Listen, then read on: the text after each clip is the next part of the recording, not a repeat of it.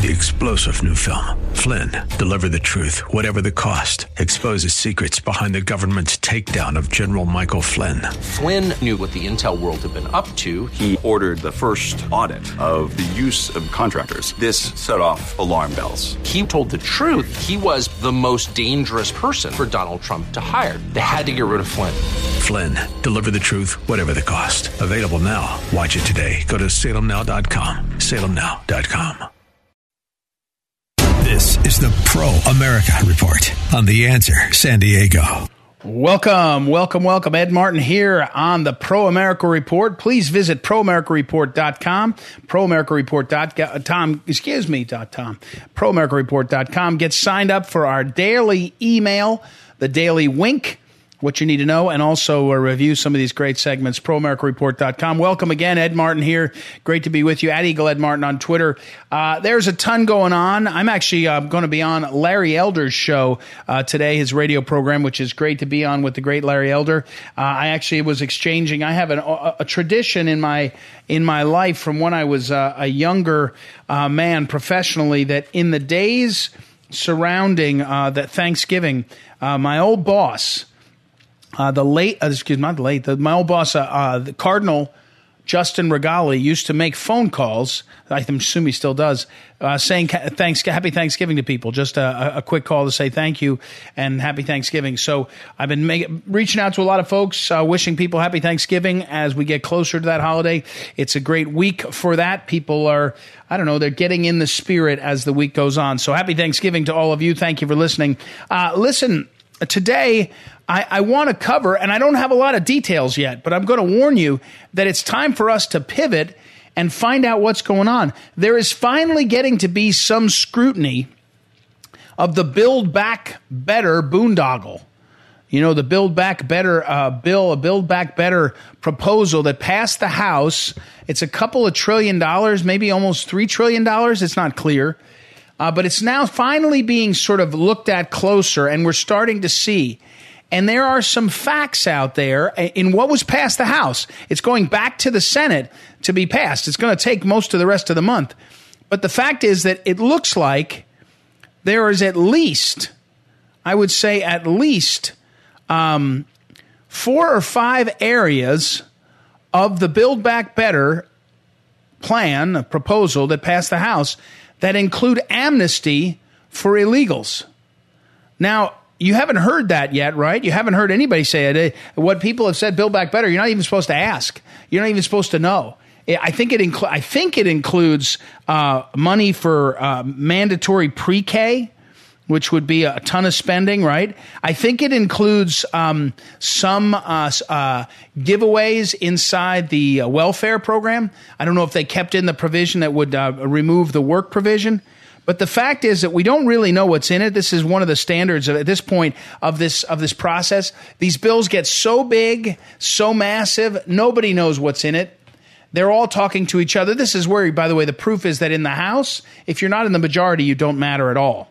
Because you don't even get to ask. And they're passing these bills in the House by the Democrats telling each other in what's in it. And they're just taking each other's word because that's how it works, right? They're okay, and they're trying to buy off a couple of Republicans. But Breitbart.com is reporting, and it was a couple weeks ago that they reported that there's a budget of at least for the way you read the Build Back Better, the budgeting in it that would allow green cards. So not formal citizenship, but permanent status here. And eventually the plan is to get them in to 7 million illegals that are here. That's John Binder reporting over there. And so, we don't know yet. We don't know yet, but I do know that the Center for Immigration Studies, in a few moments we'll talk with Todd Bensman, they have been covering this, and they have said what I'm telling you. They have said that there is provisions in the Build Back Better that would give the pathway to citizenship for up to 7 million, could be more than 7 million. I don't think, again, we don't even know. Some of it is spending, some of it is on green cards, some of it is authorization. The question is, Will it pass the muster of the Senate parliamentarian? Remember, this happened once before. The Senate parliamentarian said you can't do that, and it was taken out. But we don't know, because the second attempt to do this looks like it has, I don't know, it's maybe most about money. Here's one of the provisions. This is Center for Immigration Studies. Parole. Parole is a very limited immigration authority Congress has extended to the executive branch. So this is, I'm reading from CIS. It enables DHS, Department of Homeland Security, to allow aliens into the United States temporarily, but only on a case-by-case basis. So what the bill would do is broaden the definition in two ways of parole. One, it would extend parole to anyone who was legal or illegally in America, because it's not supposed to be for illegals, it's supposed to be for legals. And second, it would allow them to stay not just by a case-by-case basis, but blanket. Look, my point here is, can you believe that the House of Representatives just voted on a bill a week ago, Build Back Better, that has a provision in this economy, in this time, in this America First kind of moment, for illegal immigration to be promoted, for legal immigration to be expanded? It boggles the mind. At this point, someone said to me recently, it feels like Nancy Pelosi doesn't care if she is here and in the majority at all, because there's no way Americans want this. There's a poll out of Arizona. Arizona, of course, a key state on immigration, and I think it's 60% don't want this increase in immigration and immigration legalization. 60% in Arizona, which is a state that somehow, supposedly, Biden won. I believe it when I see it. Now, you may have noticed, I don't think I talked about it on the show, except in a glancing conversation, that there was a problem in Poland where a bunch of migrants showed up on their border, and the Poles said, no, not coming in, and sent troops there. Now, Poland's border is not as big as our border with Mexico, to be obvious, but it's still a significant move, and it was, not countermanded by anyone. The EU couldn't do anything about it. The Poles said, you're just not coming. We're putting military there. In America, the backdrop of this Build Back Better bill is an open border. So it's not like anyone is saying, hey, let's be reasonable. We've got a secure border now. Everything is locked up tight. What do we do with all these people that are here? That's one of the arguments that they make. In this case, they're not even trying to make that, because they know the border's wide open. And we've got tens of thousands of illegals passing every week. And again, we'll talk with Todd Bensman of the Center for Immigration Studies in a moment and see what he has to say. There's a lot happening down on the border. But on this issue alone, I think that you're going to see the Democrats lose. The House, the Senate, the presidency probably.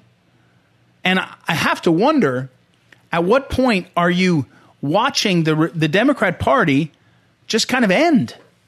And they're doing it. I mean, the one thing I've predicted all along was follow the money, and in this case now, follow the votes. Because if they're going to go down, they're going to go down with a big bang. They're going to go, meaning they're going to take the money, and they're going to take the change in the law to enhance their priority, again, for being in power long term. Because if you have 7 million people that come in this country that are already here, you keep the borders open for 3 more years because Biden's president, or Harris is president, perhaps, you're transforming the country. It's not even close. And that seems to be the priority. It's hard to describe it as anything else. The Build Back Better boondoggle is transforming the country, if only on the immigration. Now, we can hope and pray that the Senate parliamentarian, an unelected parliamentarian, gets this thrown out. I just don't know if I believe it. I don't know if you should trust it. And more importantly, where's the media coverage of how bad, of what this would mean? Say it that way. The media likes it, of course. The media likes it, and they don't want to cover it because they know how negative it is. That's the trick. The media likes it because it's liberal, and they don't want to cover it because they know it's so unpopular. And the Democrats don't want to talk about it. They're begrudgingly talking about it, and we're talking about it. Even we're talking about it more than the media. CNN's certainly not talking about it. MSNBC's not talking about it. The big three media, the big three nightly news aren't talking about it. Fox is a little bit. Build Back Better boondoggle on immigration, horrendous for our country. Worth noting. All right. We have to take a break. We'll come back. We'll talk with our two friends. Todd Bensman will give us an update for he's at the Center for Immigration Studies, and we'll also catch up with our old friend Adam Andrzejewski. He has a report out on massive spending for informants. We'll see what that means. What does it mean when you spend tons of money on informants? I don't know. You get a lot more informants, and looks like some of the informants were doing the crimes or participating in crimes. That's something people are wondering about. So we'll take a break and be right back. It's Ed Martin here on a Pro America Report. Back in a moment.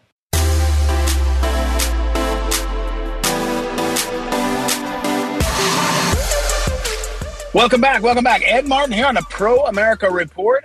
You heard me talk about this a few days ago, I think late last week. I saw on Forbes.com, my old friend Adam Andrzejewski, who is a senior contributor there, he wrote a column, FBI and other agencies paid informants $548 million in recent years, with many committing authorized crimes. It ran in Forbes. It's gotten some attention. And I texted Adam, I think, and said, hey, can you jump on and talk about this? Because this is, along the lines of learning that, the FISA applications were fraudulent and all, getting some transparency on what exactly the FBI does seems pretty important. So, Adam, welcome back. Of course, Adam Andrzejewski is the founder and president of OpenTheBooks.com. Tons of stuff there, and that's where this report is. So, Adam, tell us, what does this mean? I know your thing is to get transparency, but you have a sense of what you're seeing. So tell us what this is.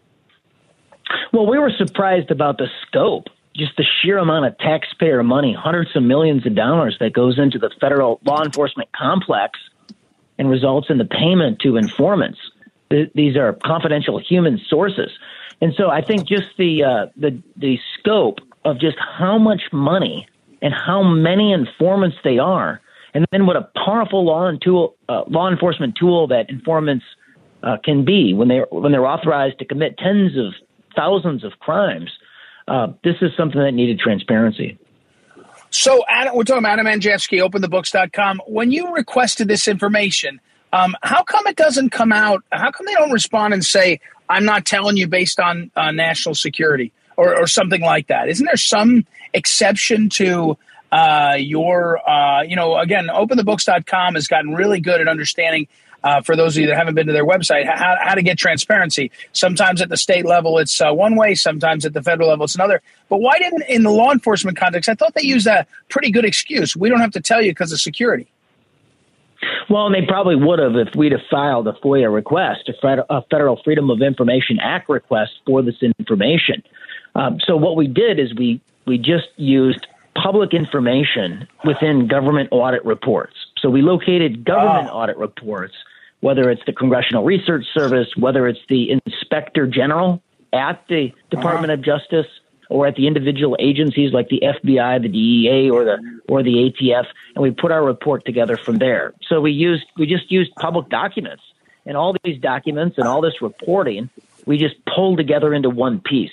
And it's one reason why some of the years, although we believe it's the latest years available, some of the information is starting to get a little older because there isn't sunshine on this area of federal law enforcement. It is a black box. I see. We're talking Adam Andrzejewski, OpenTheBooks.com, and this piece that he wrote over at Forbes, where he's a senior contributor about the FBI. So how do you know they were doing crimes? When you look at, again, in those reports you're looking at, can you piece together, okay, so-and-so got, $500,000 to be a driver to accomplish whatever? And what kind of crimes can you see?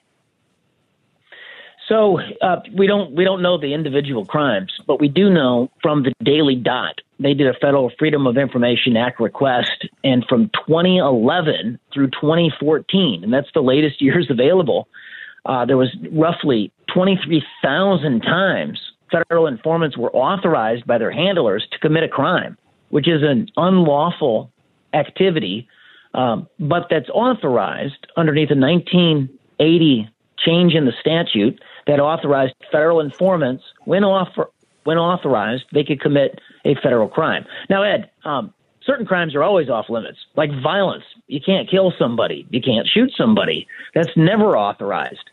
Right. You can't do obstruction of justice, for instance. And there's many other delineated, specific unlawful actions that are never legal for an informant. So if you ask the FBI, and could you ask the FBI, do they just say no comment? Or will they, is there any response, or can you get any response even from the inspector generals or anybody, or no? Well, so in 2019, the inspector general over at Justice did an oversight report, and within that audit recommended 19 separate updates to FBI policy, and none of them came to fruition. So look, we need some type of transparency component to this. Our auditors through these audit reports identified $550 million spent on federal informants. It's a tremendous amount of money. The DEA alone in a given year has up to 18,000 informants. They paid 9,000 of those informants nearly $250 million over a 5-year period. So a tremendous amount of money is flowing. We don't know a lot about it.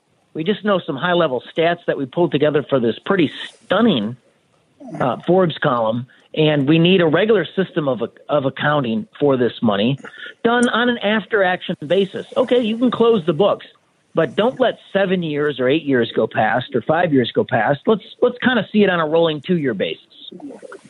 Adam Andrzejewski, we're talking to openthebooks.com. He's the founder and president and also is a contributor over at Forbes. We're talking about this, his report about almost $600 million paid out by the FBI to informants. In what period was it, by the way? You just made me think about it. Can you tell this was paid out in the period between what year and what year? Right. So it's different years in the report. So for the FBI, it's an average of $42 million paid out between each of the 7 years on average between the year 2012 and 2018. So that's the latest data available. And then for instance, at the DEA, we looked at a 5-year period. I don't have the years. I think it's 2010. I think it was a 6-year period, 2010 through 2015 was over at the DEA. The ATF was a 4-year period. Informants during that 4-year period, on average, over that period, made $10,000. The DEA during that period, their informants made $26,000, for example. There were informants, federal informants, that were minted as millionaires. I mean, regular rank and file informants, like people working for a packaging company, like UPS or FedEx, made over $1 million over a 5-year period. An Amtrak employee in a 6-year period made $962,000. The inspector did an audit of those payments and said no substantial information came out of that relationship after nearly $1 million. They said we could have gotten everything at virtually no cost by partnering with the Amtrak police instead. We're talking with Adam Andrzejewski. Openthebooks.com is the website and the report. Is there any way to compare this to other eras? In other words, do you have a sense? I don't think your report, as I read it, and I was reading your column in Forbes, alluded to it. But under J. Edgar Hoover, they had informants. Were they spending less? In the communist era, were they spending less? Is there anybody who's compiled that information, or can we not really know? We're not aware of that on an era-by-era basis, but here's some interesting comparisons up against some of the biggest news stories currently. So confidential human sources deployed by the FBI. The New York Times, of all people, dropped the bombshell that at least 2 of them, informants, were embedded into the January 6th crowd. Julie Kelly at American Greatness has done great deep dive reporting, and she says at least one of the informants was contracted by the FBI as of July of 2020, before, during, and after January 6th, was in contact with their FBI handler. So, the plot to kidnap the Michigan governor. So you've got 6 people that were arrested for alleged conspiracy on that plot. You've got 8 people that supposedly gave the 6 people material support. You've got 12 now admitted FBI informants that you have a chicken and the egg problem. A federal judge is trying to sort out if we'd even had a conspiracy if we didn't have the FBI informants. That's what's at stake legally right now. So it's, the federal informant complex is not without controversy. Yeah, let me finish with this question, and I will be leading the witness, and I know that, but we're talking to Adam Andrzejewski. OpenTheBooks.com is his website, his organization. He's the founder and president. His piece over at Forbes.com covered this. So I'm leading you, I know, but once you put $500 million in play, you're going to get action, right? I mean, if there's anything that your work has taught, whether you're looking at the endowments of universities or you're looking at payments to government employees, the more money, if your filter is look at the money, once you get a lot of money flowing, there's a lot of stuff happening. And, inevitably, humans being humans, some of it is going to be questionable. That's right. Well, I think you nailed it. And, there's crime in the system. There's also corruption. When you have a black box, you're going to get corruption, especially with $500 million sloshing around. So one of the examples that we have in the piece at Forbes is something that Jason Chaffetz, when he was head of U.S. House Oversight and Government Reform in Congress, he identified, and that is in a court case, there was about $250,000 paid out to a female informant. And she admits in court she doesn't know why she's getting paid. And then it also comes out in court that she is has a sexual relationship with her DEA supervisor. And so you do get corruption when you have so much money in the system. So what we're calling for at OpenTheBooks.com is reform and timely reporting, whatever that is, that doesn't get in the way of proper law enforcement, doesn't compromise informants, but provides reports, detailed reports to the American people, because we're funding this complex. Right. Makes good sense. Well, as always, Adam, thank you for your time. We appreciate you. We give great thanks for your organization's work. Wish you a happy Thanksgiving, and we will catch up again soon. Happy Thanksgiving, Ed. All right, Adam Andrzejewski, everybody. We will. I'll put it all up on social media. The Forbes article sends you in the direction that Adam Andrzejewski wrote in Forbes. He's a contributor there, and then over to Open the Books, there's more to see. So we will look at all that, and we'll be right back. It's Ed Martin here in a Pro America Report. Back in a moment.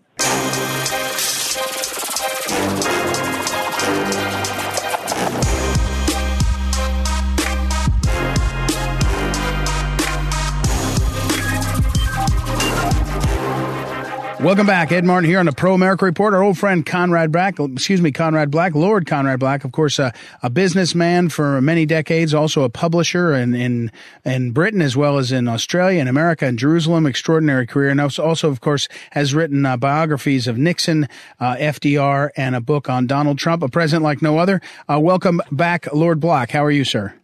I'm fine, thanks, Ed. How are you today? I'm great. Your piece, and I got in touch with you yesterday because I read your piece in American Greatness, and I thought it was really important. In fact, let me tell the truth. I got it sent to me by a friend of mine and said, Conrad Black nails it. A couple days ago, American Greatness, and the title of the piece is Trump is Necessary to Restore Two-Party Rule. I think, Lord Black, the thing about this that's so convincing is all these players. You're talking about George Will, Peggy Noonan. You've been sort of a contemporary of them for a couple of decades or more, really. And you're describing what they hoped this would all mean and what it really means. Walk us through your sort of thrust of your piece. Yeah, well, I have known both of them for a long time, 40 years in the case of George Will, and then about 25 with Peggy. And they're fine people and distinguished writers. But the event that prompted the piece that you kindly commented on was George Will's column in the Washington Post last week, in which he said that the minders and the entourage of President Biden should keep him in a tighter cocoon to prevent gaffes and mistakes or even untruths from getting into the public domain, because otherwise it might enhance the possibility of President Trump being reelected, which would defer the return of the two-party system. And my own view, which I put out, was, in the first place, any tighter constraints on President Biden, and no one would see or hear anything of him at all. Which right. some might not regret that, but that's not how the president of the U.S. is supposed to function. He's supposed to be reasonably accessible and comprehensible and enable people to form an opinion of him. But more to the point, I said that I thought that there was essentially not a one-party system. I'm sorry, not a two-party system between Reagan and Trump. That the McCain, Bush, Romney Republicans were essentially look-alike Democrats, and while the White House and the Congress changed hands, we basically got a steady drift to the left and very little difference between the parties. And that Trump had put up an alternative and reversed course, and he was the person who revived the two-party system, and I thought George Will got that wrong. So that was the point I was making. And we're talking with Lord Conrad Black, and a couple of paragraphs into it, you wrote this: Trump reversed this trend. So you're talking about the trend that sort of both parties were in charge, and they were just kind of appeasing China, and jobs were leaving, the border was wide open. And you wrote this: Trump reversed this trend. He practically ended illegal immigration, unemployment, oil imports, disadvantageous trade agreements, the appeasement of China, and an economic definition of globalism that exported capital and jobs and imported unemployment. And then you went on, but at the end you say a majority of Americans approved of these policies, and it was generally recognized that Trump would be reelected until China unleashed COVID-19 onto the world. I guess, is that right? I say it too. I say, look, if you stop before COVID hits, I don't know anybody that could beat Trump. The numbers were too good. The economy's too strong. Things are too. Can we say that now in your estimation? The poll showed it. I mean, you're right after that first phony impeachment effort, and just before COVID came down, the polls on who do you expect to vote for gave Trump the lead. Yeah. And so here's what I wonder. Right now, there was a piece in Politico last week, and again, we're talking with Lord Conrad Black. His piece is over at American Greatness. I put it on social media. There was a piece in Politico about a week ago, and it said, after Virginia's race for governor and the Republican won, the lobbyists on K Street came calling and said to the Republicans in the U.S. House and U.S. Senate, forget about our being upset over January 6th. Remember that for about a month or two, they said, we'll never give to Republicans again, never to Hawley, never to Cruz, never to these people. They said, forget about that. We're ready to give again.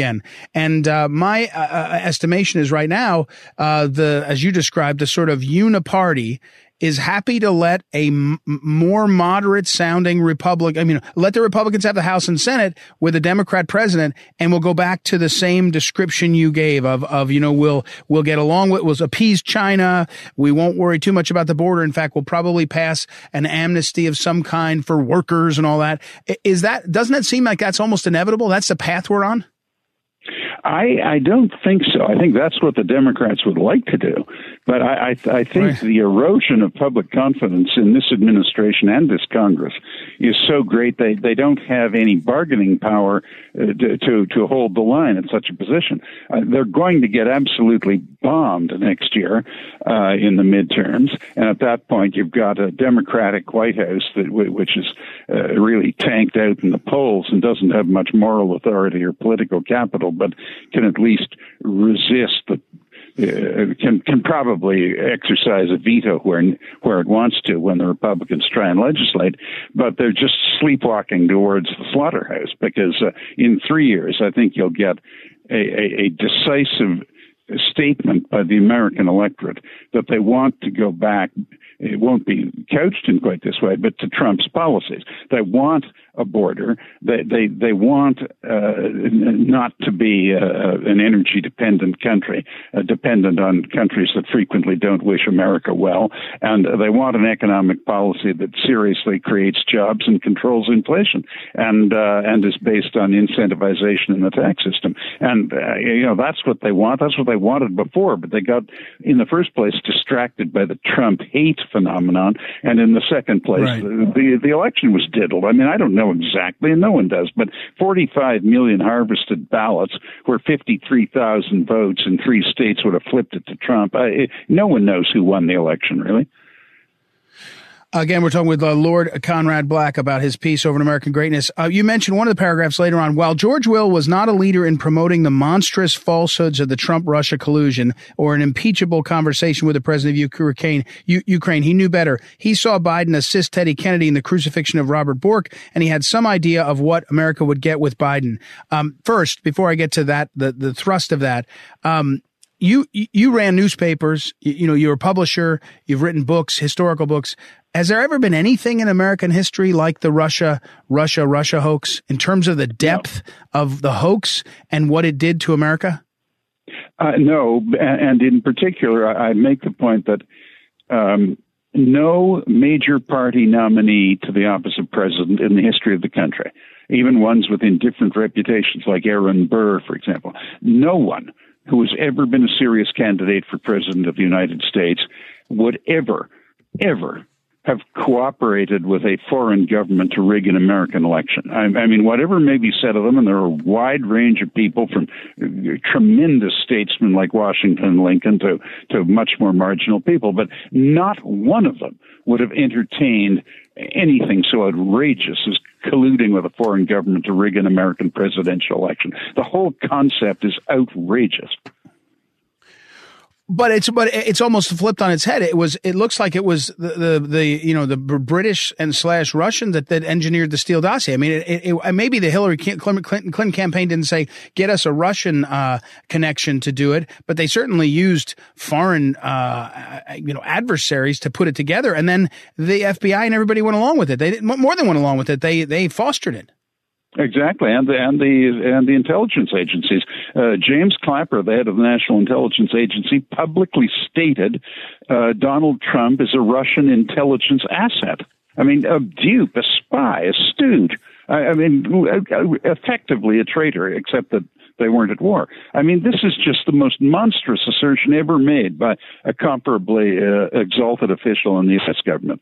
And now on the Russian-British side of it, it may well be that the Russian government knew something about it and assisted in it. That's quite possible. But the British government didn't. It happens that Steele himself is a British citizen, but there's not been a jot of evidence that the British government had any hand in any of this. They wouldn't touch a thing like that. Right. And now back to this point on Will and Noonan and the like. These are not terrible people. They're not. No. They're smart people. They're serious people. They're yet good and they're very patriotic. They love their country and they're good and they're nice people too. I mean, they're good people to have dinner with. Well, but they still can't let it go. Right? They still can't see what happened. It's the Trump hate thing. It's illustrative of the fact that for some reason, and this would require a great deal of specialized analysis, some people, no matter how intelligent and distinguished they are, simply flip their corks. A cuckoo bird flies out of their head when the name of Trump comes up, and those two are in that category. I mean, Peggy Noonan is a wonderful person, a very judicious person, and she referred in the Wall Street Journal about a year ago to a little more than a year ago to Trump being a tumor metastasizing in the Oval Office. I mean, that is an evil thing to say. You might say that about Hitler or Stalin or something, but not about any president in the history of the U.S. Yeah, it is amazing. All right. Well, Lord Black, thank you for making time to talk with us about your piece. Again, it is over at American Greatness, captures as well as anybody exactly where we are. So appreciate your time, sir. Always a pleasure, Ed. Thank you. Thank you. Lord Conrad Black, everybody. I'll put it up on social media, and let's take a break. We'll be right back. It's Ed Martin here on a Pro America Report. Back in a moment. Welcome back. Ed Martin here on the Pro America Report. Well, if you're like my kids, you don't want to hear any talk of Christmas this early. My kids have an informal rule that they don't want to hear Christmas music until after Thanksgiving, but they don't even want to talk about Christmas stuff like shopping and all until December turns, no matter what. So this is their rule. I don't know why my kids decide to have this rule, but that's where they are. So, but I'm breaking that rule. I'm breaking that rule right now because I want to tell you about a very cool opportunity. If you go to phyllisschlafly.com, I'll put it up on social media. There's a link there, and there we have a Christmas sale going on. Now, What's very cool about Phyllis Schlafly, the late Phyllis Schlafly, I mean, not just very cool about her, she was an amazing lady, but what is amazing, one of the amazing things about her is she was an incredible writer. And so we have already published volume after volume of her books. We call them Phyllis Schlafly Speaks. And you go on patents, on pro-life, on Donald Trump, all there. And again, you go to this website, you can follow this. Also, there's The First Reader, very popular. Phyllis Schlafly wrote a reading manual for children to read back in the day, I don't know, about 15, 20 years ago. It's very popular these days. It's called The First Reader, and there's a First Reader workbook. You can find that there. You can also, there's tote bags, Phyllis Schlafly tote bags, leather padfolio. We actually have a copy. The other day, you may remember, I appeared on Larry Elder's radio show. And in the midst of all the different kind of appearances I made, I have acquired over the years some of the key books of folks like Larry Elder. His book is A Lot Like Me, out in 2018 in paperback, about his relationship with his father. Phenomenal book. You buy that there. We've got some David Horowitz books, autographed books that are around. We also have Brian Kilmeade, his book, Thomas Jefferson and the Tripoli Pirates. If you are upset they took down Thomas Jefferson's statue up in New York City, here's a chance. This is a great history. Anyway, all of this is at this website. You can go there and check it out. Lots of books, including my coloring books. Can't Trump This Covfefe. There's a Christmas version. The best book I can recommend, really important for you to read, is Phyllis Schlafly's book, A Choice Not an Echo, which she updated in 2014. It was a runaway sold, I think, almost 2.5 million copies in 1964. Well, all those years later, 50 years later, she published an updated version, and it gives you the best description of what's going on behind the scenes in the Republican Party and why it's so important to do that. So check it out. If you go, there's lots of gifts. I meant to mention, there's also called the Turbo Reader. Phyllis, when she did the First Reader, she then did a Turbo Reader, which allowed people to a different level of reading. You can get there. So another favorite of mine is Who Killed the American Family? Extraordinary book written in 2014. You should get that.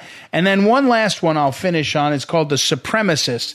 And it's Phyllis writing about the importance, the tyranny of judges and how to stop it, the importance of the fight over judges. So a lot there. If you go, again, for Christmas, all these books, there's no supply chain problems.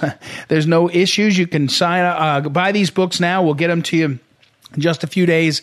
You'll get them for Christmas. And there really is something for everybody. If you have somebody that loves the pro-life movement, there's really nothing like Volume 3 of Phyllis Schlafly Speaks. Its subtitle is How the Republican Party Became Pro-Life, and it marches through how Phyllis Schlafly was able to shape the platform of the Republican Party. It's an extraordinary history. It's got a description of tactics to get it done. It's got description of the people that were against it. It's really great. Another book, by the way, that I recommend to you is if you have somebody who is a young person who's interested in being a speaker and speaking professionally, we put together, in fact, Phyllis picked this out before she died. The very first volume of her writings is called Phyllis Schlafly Speaks, Volume 1, Her Favorite Speeches. She pulled out a set of her favorite speeches, and we published them. And they're on every subject. They're on military. They're on life issues. They're on patents. They're on the economy, education.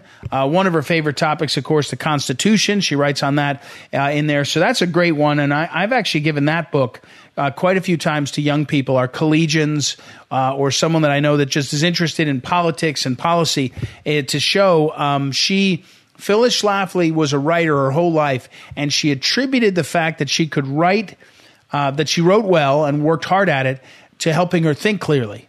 You cannot be a loose thinker if you're writing all the time. You just can't do it.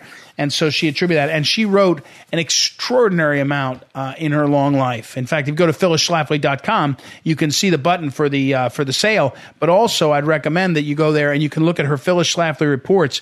She wrote so many essays, so many columns, and so many reports. They called her PS reports. It was a monthly report. Incredible discipline, incredible clarity. And as I often tell people, I can go back and look over the 50-year period where she was writing so frequently. I can go back and look, and I can track down almost any topic.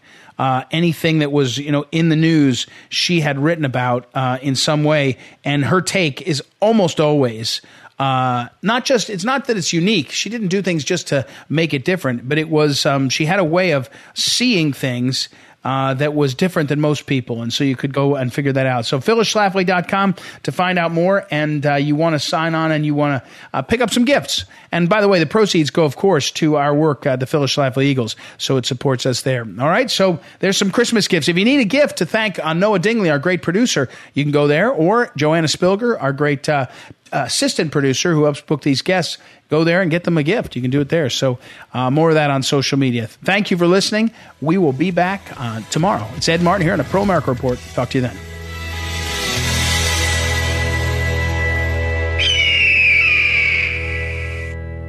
This is the Pro America Report on The Answer San Diego. 3-star General Michael J. Flynn, head of the Pentagon Intelligence Agency, knew all the government's dirty secrets. He was one of the most respected generals in the military. Flynn knew what the intel world had been up to. He understood its funding. He ordered the first audit of the use of contractors. This set off alarm bells. The explosive new documentary, Flynn, Deliver the Truth, Whatever the Cost, uncovers the facts behind this scandal. Flynn told the truth. He was the most dangerous person for Donald Trump to hire. I find out the worst enemy that I'm going to face in my life is right here in America. They took my assessment and they wanted me to change it. And I was like, I'm not changing it. They had to get rid of Flynn. With in-depth interviews, archival footage, and never-before-seen personal records of the man behind the headlines. I just felt like I was drowning. Flynn, Deliver the Truth, Whatever the Cost. Available now. Watch it today. Go to salemnow.com. salemnow.com.